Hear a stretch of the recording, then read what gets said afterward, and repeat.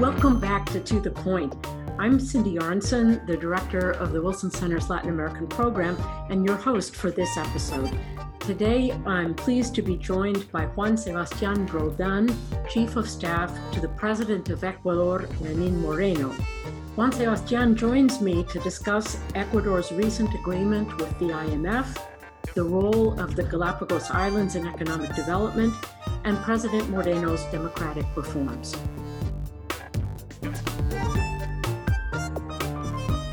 Thank you so much, Juan Sebastián Roldán, the Chief of Staff to Ecuadorian President Lenín Moreno, for joining us for this conversation. Let's start out by talking about the economy and the impact of the COVID pandemic. Last month, Ecuador and the IMF reached an agreement for an additional $6.5 billion in a facility to help stabilize the economy, meet social needs, and especially help in light of the drastic decline in oil prices, with Ecuador being an important oil exporter. And still, the economy is expected to shrink by about 11% this year. This is not by far the worst in Latin America, but it nonetheless is a significant amount. So can you explain to us how the loan will not only assist Ecuador in restructuring debt with its existing bondholders, but also meet social needs that are so critical to address at this time? Thank you very much, Cynthia, for the interview. I'm very happy to be with you. In Ecuador, we listen and read what you do every time, so it's an honor for me to be here with you. Yes, Ecuador has got lots of help from the multilateral IMF, the BID, CAF, the World Bank too, because we did things right. President Lenín Moreno came to the presidency with Rafael Correa, and when he noticed what happened in Ecuador, the debt was lots bigger than it was told. We had lots of problems of corruption. We have lots of problems of how we deliver numbers to the world and to the Ecuadorian people. So President Moreno, with Richard Martinez, who's the Ministry of Economics, began to rewrote the route in the economic sector in Ecuador. And so we came to Washington, we spoke with the IMF, we came with the World Bank, we spoke with the BID, and we went to Latin America with CAF, we went to China too. And we spoke also with our all the debt sector that Ecuador had in that moment, so that they know what was the right situation in Ecuador and what should we do in the future. And we had three priorities very clear. The first one is people care. We have to have an economic that is worth for the people, for Ecuadorian people.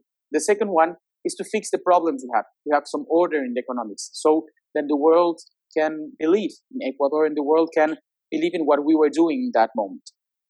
And also, we had to protect employment.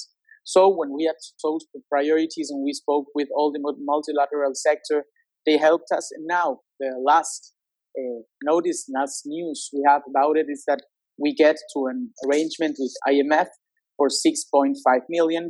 And what we're going to do is to now, in the big problem we have with the pandemic, the whole world and Ecuador too, we have to be very careful in our four priorities now as Ecuador. First is health.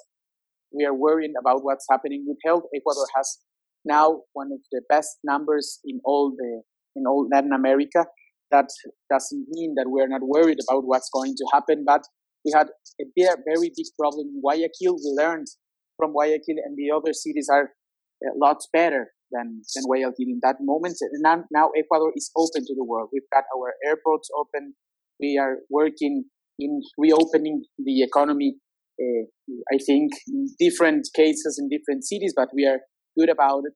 The second priority is that the people get social protection, that people get how to eat, because Ecuador is a poor country, and we have to worry about the people that in this very difficult situation can get food in their plates and for their lives, the very poor people. The third priority is employment. We're very worried about how can we protect employment in Ecuador. And the fourth one is we in Ecuador have the dollar as our currency.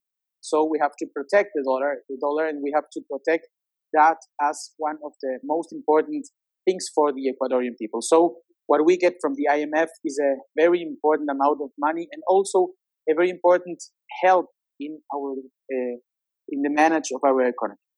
Switching now to tourism, which is also an important source of revenue for the Ecuadorian economy. Millions of people from around the globe have visited the Galápagos Islands, a UNESCO World Heritage Site, attracted by the unique habitat, the animals, the marine life, the plants.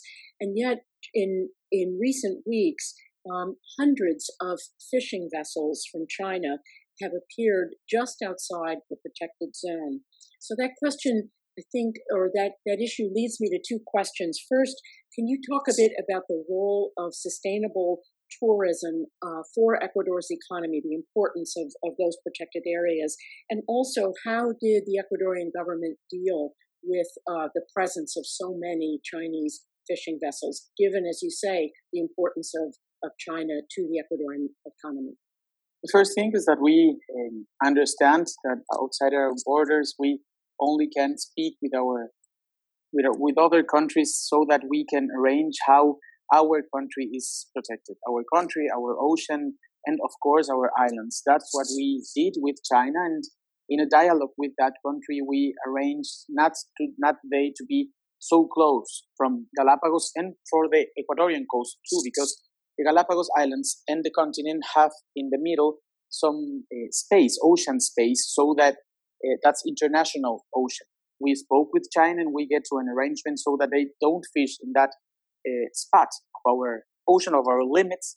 And I think we got a very important agreement with them so that they leave that spot. The second thing that's very important from your question is that sustainable tourism. In Ecuador, we are working all the time, not only with the Galapagos, also with the Amazonia, with the wild forest. We're working so that in all Ecuador we can have sustainable work, sustainable development, and sustainable tourism. And for us, it's very important that the world comprehends that in Ecuador we're worried so that our country gets to remain the jewel of the world that has the Galapagos, that has the beaches, that has the mountains, the volcanoes, and also the Amazonia. And we're working on that now with a sector that is very, very hard hit with this pandemic, with COVID-19. We get to help them with credits. We get to help them with some payments that they could to postpone with our government so that they can see better moments, better times in the near future. You served for many years in a variety of positions in the government of President Moreno's predecessor, Rafael Correa. But since then, Moreno, who was seen to be a disciple of Correa, has moved to undo many of the policies of that previous government, things ranging from the kinds of attacks on the independent media to ending a provision in the Constitution for indefinite re-election, to investigating corruption, something that you were directly involved in. Ecuador is holding presidential elections next year. Rafael Correa is trying to make a comeback. Do you think he'll succeed? And how do you see the future of the democratic reform process that has been instituted by the Moreno government? You say I worked with Rafael Correa for 3 years. Then the political group I belonged to, and I went out from the government because Rafael Correa wanted to take justice on his hands. He did that, and we went to opposition. We were the opposition of Rafael Correa. And when we came back with Presidente Moreno is just when he broke with Rafael Correa and with what Rafael Correa had done with democratic situation in Ecuador, with liberty and freedom, what he did also with international relations. So the President Moreno, when he went to the presidency, had 4 tasks to do: to better democracy, to have real freedom, to have better international relationships, and also to get better to the economy of Ecuador. And now in Ecuador we live in a very healthy democratic situation. Now the judges do what they think they can do. They don't have government power pressing them how to judge people. Also we have separate powers. The assembly works for itself. We also have other powers that they can work as free as they think they can do. We have a very healthy democracy in Ecuador. Now our media can say and do what they want. When Rafael Correa was president of Ecuador, also the 5 final years, he went into media. He wanted to take them to jail. He wanted to make them pay lots of money so that they can't do what they should do. That's that they say whatever they want to say. They go and say what the government was doing wrong. The third thing was the international relationship. Rafael Correa wanted to be the best friend of Venezuela, of Bielorrusia.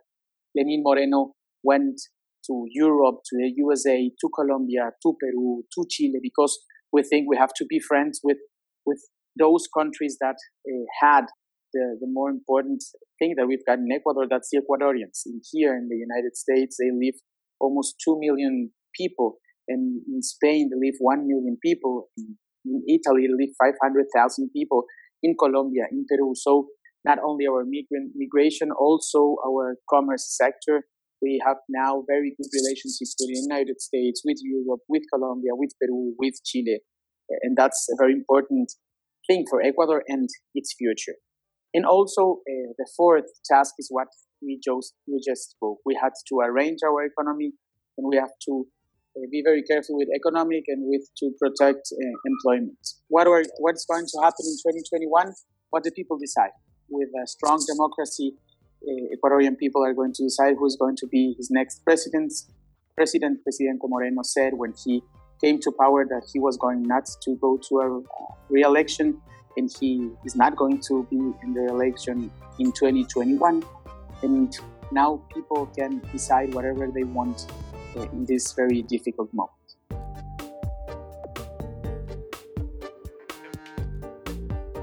This episode of To The Point was produced and edited by Oscar Cruz.